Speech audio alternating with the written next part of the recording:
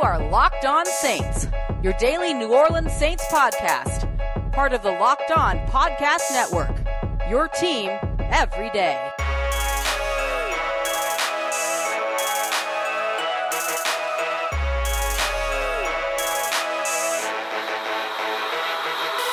What is good, Who Dat Nation and Who Dat family? Welcome into this Thursday episode here at Locked On Saints, brought to you by the Locked On Podcast Network, your team every day. Ross Jackson here at Ross Jackson NOLA on Twitter, editor over at CanalStreetChronicles.com, and your host covering your New Orleans Saints every single Monday through Friday. Hope that y'all enjoyed yesterday's interview with Michael Burton, but we're back to regularly scheduled programming now, and on today's episode, let's talk about Sean Payton's telephone conference from Wednesday. He met with New Orleans media, and he hit two big key points that we're going to discuss. First of all, of course, his comments on Drew Brees and his final season, and his remaining offseason checklist, a rare glimpse into the mind of Sean Payton and what the team is looking to do. So we'll take a look at that, and then we're going to continue our round-by-round prospect watch at positions of need for the Saints. We know that New Orleans loves to trade up, so I've decided not to skip the second round. So let's take a look at some second-round projected prospects at each linebacker, corner, offensive line, and wide receiver to see who the Saints might be able to make a play for. We got all of that and a little bit of lanyard for you on today's episode of Locked On Saints, your team every day. Sean Payton opens up about his comments on ESPN's Get Up regarding Drew Brees' quote-unquote final season and talks a little bit about his remaining checklist for the offseason. That's our New Orleans Saints lead story of the day today with Ross Jackson of Locked On Saints. So let's start off with Sean Payton talking about his comments on ESPN's Get Up. He went on ESPN and he was talking about Taysom Hill and his fit with the offense and their vision, what they see for him, how he's going to be involved in 2020. And then he mentioned that the unique situation that they're under and unique situation that they're with Drew Brees returning for his final season. And then the media went wild. And I mean, look, for a lot of us, particularly Saints fans and people that have followed the Saints for a long time, people that cover the Saints, it would be no surprise if Drew Brees said that this was his final season. Many of us sort of expect that it will be, but to hear it come from Sean Payton on the national scale on a television show and to hear it slip like that was just kind of wild for a lot of us and sort of unprecedented in a way, because Sean Payton is usually very buttoned up, usually very close to the chest on all of these types of things. Well, during the conference call, he was asked about it and he called himself no other words than a big dummy, because according to him, he actually just let it slip. He wasn't letting a big secret out of the bag, as he said. He said that he doesn't know that it's going to be Drew Brees' last year, doesn't know if it won't, but it came to his mind because Brees took so much time weighing the decision this year. And I think that that makes a ton of sense. To me, the biggest identifier that you need is how long it took for Drew Brees to make the decision to return. And of course, his options for himself were either return to the NFL as a New Orleans Saint or retire. It was never about going to some other team, which made negotiations much easier when they did come together and when Drew Brees finally did say, yes, I am coming back for another run at this. I am coming back to the Who Dat Nation. It simplified that process versus, say, the Tom Brady process in New England, but it still took him much longer than it usually does. You know, for the most part, usually when it comes down to the contract negotiations between the Saints and Drew Brees returning to New Orleans, it's usually a conversation of when, not if. This was the first time that it actually came down to the full-on question of, is this going to happen? It was more of an if than a when. So no big surprise, the idea behind the comment here that this could be Drew Brees' last season, but Sean Payton did not intentionally, or really in reality, did not confirm that it in fact will be Drew Brees' final season. So Payton went on to discuss a few other things, including the fact that they're actually going to be setting up their war room and their draft room at Dixie Brewing Company, which I think how much more New Orleans can you get than that? Honestly, I think that's fantastic. But one of the other pieces that came up that became very important and sort of stole the eye of a lot of Saints fans was a question that Larry Holder had asked about Sean Payton on his offseason checklist. And Payton mentioned a handful of things relative to, as he said, the kicking game, interior offensive line, obviously a lot of wide receivers, the cornerback market, and linebacker. So those last 3 points, cornerback, wide receiver, linebacker, not a big shock there. We know that those are are positions that the team is going to be targeting going into the draft, and then may also target undrafted free agency / late free agency, as a lot of teams will cut veterans based upon the draft picks that they're able to bring in the draft. So we know that those are 3 positions where they're definitely going to be focused. But the other 2, kicking game and interior offensive line, have brought up a lot of questions. First of all, when it comes to the kicking game, don't think of the Saints, don't think of Peyton as referencing the kicking game literally, right? The punter and kicker, because Will Lutz, Thomas Morstead, Zach Wood, they're set in terms of their special teams core. The big thing here is that they lost out on some big special teamers in terms of kicking game coverage, as well as the return game as well. If you look at the fact that they lost PJ Williams, or at least PJ Williams is still a free agent at this time, they lost AJ Klein, and then there are some other players out there as well. Johnson Batamosi, you can even point to Caden Ellis, who was injured before the season. You can look at guys like Stephon Anthony, Josh Martin. So lots of players that played core special teams roles for them. And the Saints are going to be looking to rebuild that. Dwayne Washington's another big one. So you can expect the Saints to approach day 3 of the draft, much like Darren Rizzi referenced day 3 of the draft last year, as special teams day. So they'll be looking for players that can serve multiple roles in terms of their actual natural position, but also what can they do in special teams as well. And then you also have to consider the loss that came with the retirement of Zach Line. He was a big part of the punt return coverage part of the game, either serving as a wing in punt coverage, but also the return game as well, as he nearly blocked the punt in the Seattle game that Deontay Harris brought back for a touchdown, and then was able to turn around and seal a double team on the punter to make sure that Deontay Harris was able to get in to the end zone. So he was a big part of their special teams core, as well as both a blocker and part of the coverage team as well. And then finally, when he goes to interior offensive lineman, I look at that more as offensive lineman in general, both a guard and a tackle, maybe a guard tackle swing, certainly somebody to back up Teron Armstead, who does often deal with injuries. For me, I'm almost more concerned about the Saints in terms of their depth behind Armstead and Ramczyk than I am really with the depth in the interior offensive line. So we'll see how they continue to address all of those positions, and in particular, how they potentially intend to do so from Dixie Brewing Company with the draft at the end of this month. All right, y'all, coming up next, we're going to continue our Prospect Watch series, looking at 1 prospect per team need at each round. We're going to continue on with the second round because we know that the Saints love to mobilize, they love to move up. So why leave the second round out? We got that coming up for you next here on Locked On Saints, your team every day. All right, Who Dat Nation. So we're going to continue with our series here to where we're taking a look at one, until today's episode, second round prospect at each linebacker, corner, offensive line, and wide receiver, big remaining positions of need for the Saints. And we might throw in a couple others here or there. As we talked about, there are some other ancillary needs like safety, tight end, defensive line, quarterback, all those things. So we might throw in a couple of those every now and then. So we're going to break these up today. We're going to go linebacker and corner in this segment. And then in the next segment, we'll go to offense. We'll go offensive line and wide receiver. But first, before we jump into it, I'm going to just explain a little bit further about why I'm not skipping over the second round. And honestly, it's pretty simple. And as I explained before, that the Saints love to move up. So while they don't have a second round pick here, I'm not going to expect them to do like they did in 2018 and wait until their third round pick. I could easily see the Saints trading up into the second round. But it's not just about trading up into the second round, or for that matter, even trading back into the second round. Here's the other part of it. A second round grade doesn't always mean a second round pick. And what I mean by that is that a lot of teams will put a first round grade on maybe only 20 prospects in the NFL draft. As you know, there are 32 picks in the first round, meaning that those guys, those teams that are toward the end of the first round, 24, 25 and on, they don't always get a first round grade selection in the first round. If all 20 of the people that they put a first round grade on are gone, then they end up drafting in the first round someone that has a second round grade. So with that being the case, it's worth looking at some of these second round projected players at these positions to sort of talk about, hey, here are some of the guys that could creep into the first round that would still be a good selection for the Saints at 24, or if the Saints were to trade back and then end up in the second round, here's a good they would be a good selection there. Or if they were to trade up from pick number 88, then here's a good selection there. So we'll talk about a few of these. And you're going to see I put out a new mock draft over at Canal Street Chronicles. I'm going to reference that a little bit later about a trade up that I made in that round. This is another example to where the Saints only traded up. I was really only able to trade up with them into the third round while actually using a sensibly projected draft pick trade.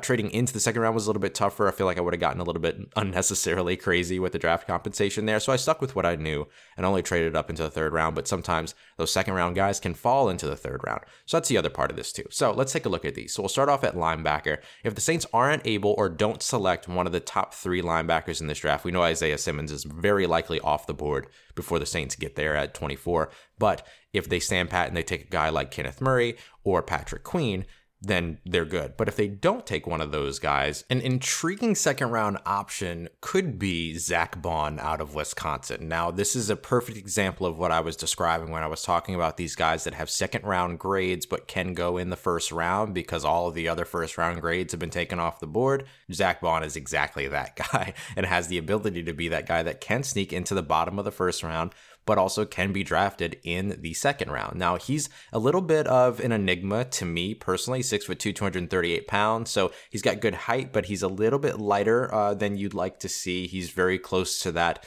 sort of that Patrick Queen weight. But if you are athletic enough, then that's not a problem. And that's certainly the truth with Patrick Queen. Not entirely the truth with Zach Bond. He's not overly athletic. He's not overly quick or anything like that. Ran a 4.65 40. He had a 32.5-inch vertical jump and a 115-inch broad jump. So the explosiveness is kind of middling. It's not, outstanding explosiveness like what we can see in Kenneth Murray. That's one of the reasons why this is a guy that gets a second round grade as opposed to a first round grade, right? This is a guy that can be a starter and can be a quality guy and a contributor, but he's not going to be, or at least there's a lesser chance that he's going to end up being your big banner guy. Now, the thing about Zach Bond is that he's often noted as a pass rusher, which is fine. But again, with that lack of athleticism and with that size, he's not going to really be a super effective pass rusher in the NFL unless he bulks up, which is certainly possible. But because of how twitchy he is and because of how quick he can be, right? Quick rather than fast, as we talk about a lot, and the fluidity that he has in his game, I'm not really seeing him putting on a ton of weight in order to try to succeed at the NFL level. I actually think that he would be more effective outside of the pass rushing regimen and more in the run stopping linebacker position, maybe a Sam position that gets him off the field in nickel packages.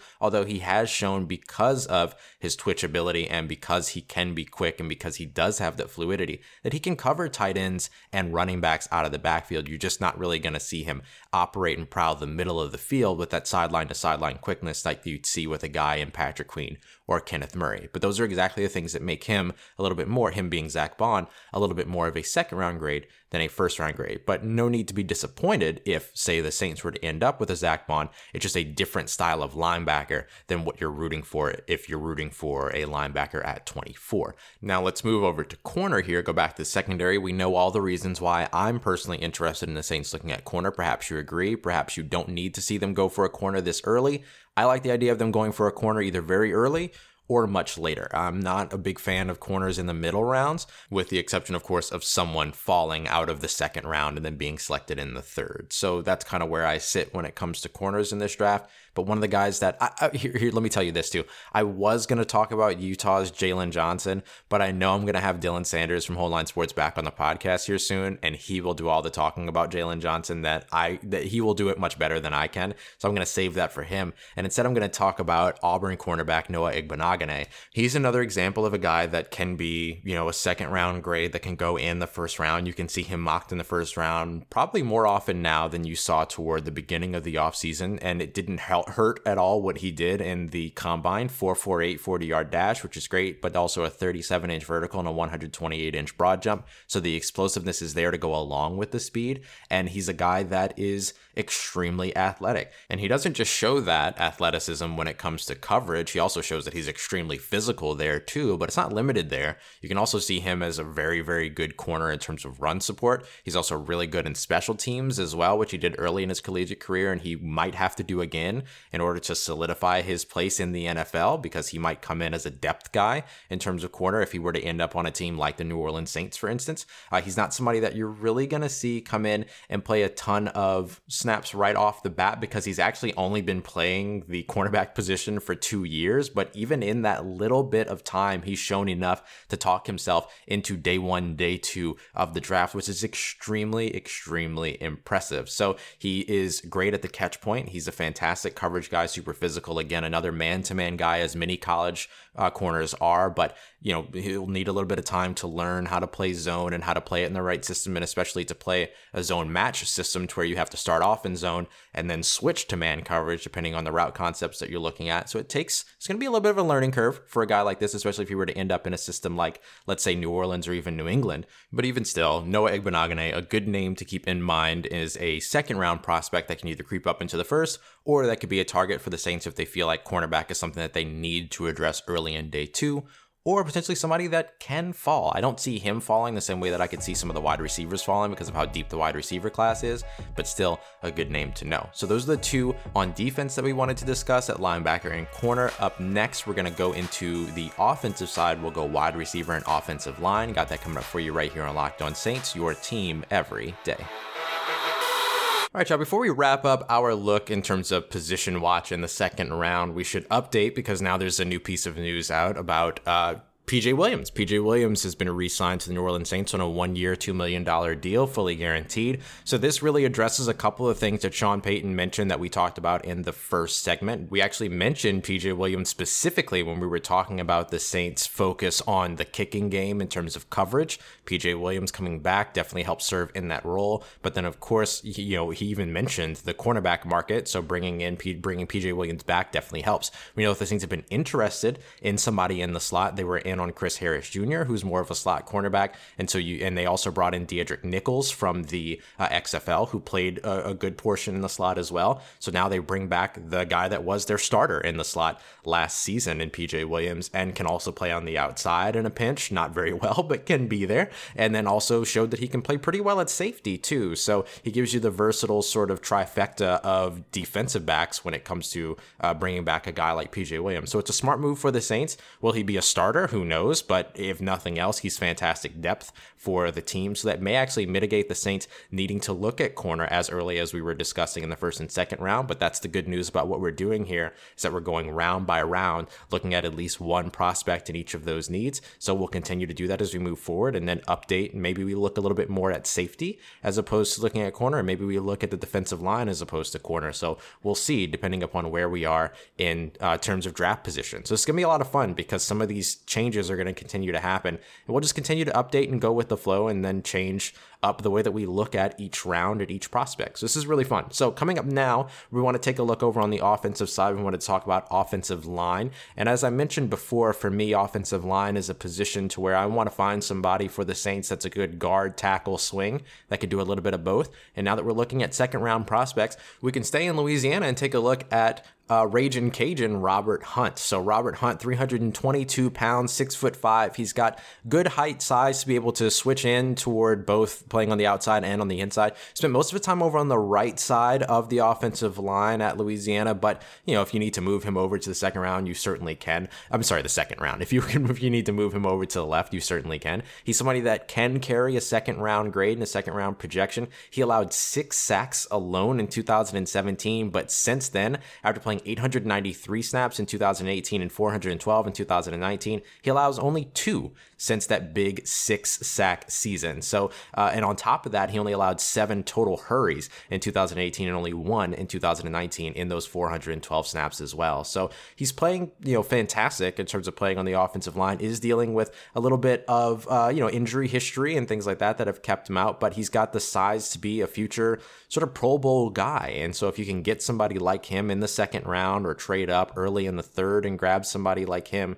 that can play both on the inside and on the outside, he could be exactly what it is that the Saints are looking for. All right, so let's wrap up now with the big position, wide receiver. So a guy that I have a second round grade on and can see going in the first round, or can see falling simply because of the fact that he's a wide receiver and how deep this wide receiver class is Arizona State wide receiver Brandon Aiyuk. If you want to know how much I like him, honestly, you can go over, if you haven't figured it out already, you can go over to Canal Street Chronicles and look at my new mock draft that I put out. I have the Saints trading up to early third round, pick number 70, to draft him, but he's really a guy that should carry a second round grade, if not a first round grade for some teams. And he's one of those guys that, again, is a second round grade that can creep into the first round, even if he doesn't have that first round grade for a team. So you look at what Brandon Aiyuk brings. He's someone that plays majority on the outside, doesn't play a ton in the slot. Again, as we've discussed, that is an okay option for the Saints now that they have Emmanuel Sanders, because Emmanuel Sanders and Michael Thomas can both move in and out. So then you get somebody that can focus at that Z position